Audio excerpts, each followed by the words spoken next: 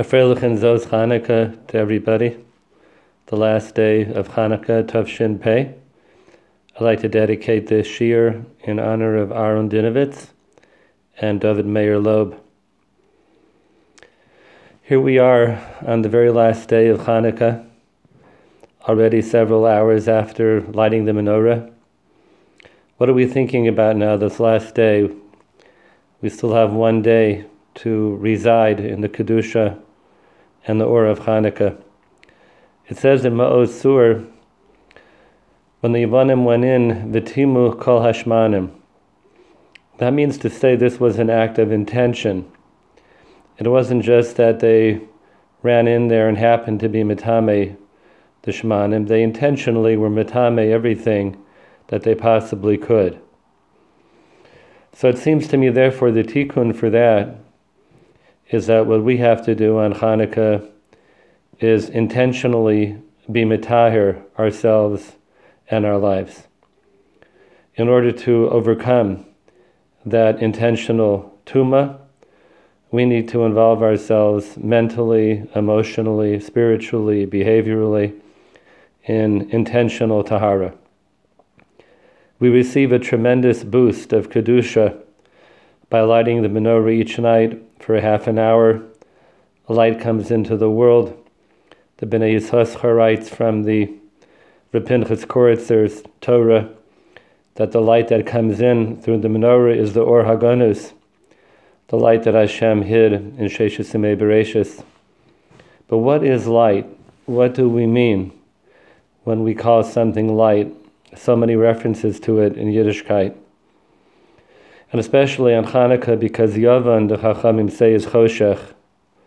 This culture that the world considers to be so bright and illuminated for us is dark.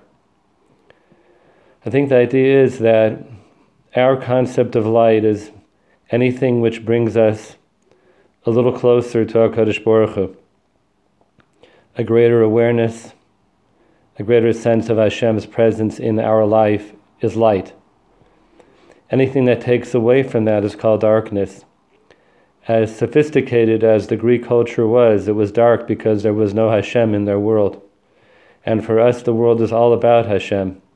Everything that we do in our life is about furthering our relationship with our Kadosh Baruch Hu.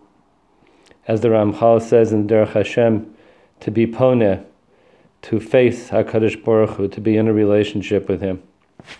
So I believe that the idea of the light of Chanukah is saying that during that half an hour, we have a greater ability to be in a relationship with our Kadosh Baruch Hu. And of course, that continues to flow out into the rest of the year.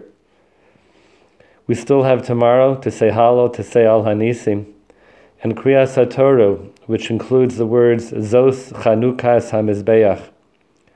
And our Sforim say this is where the title ZosChanukah comes from ZosChanukah HaMizbeach.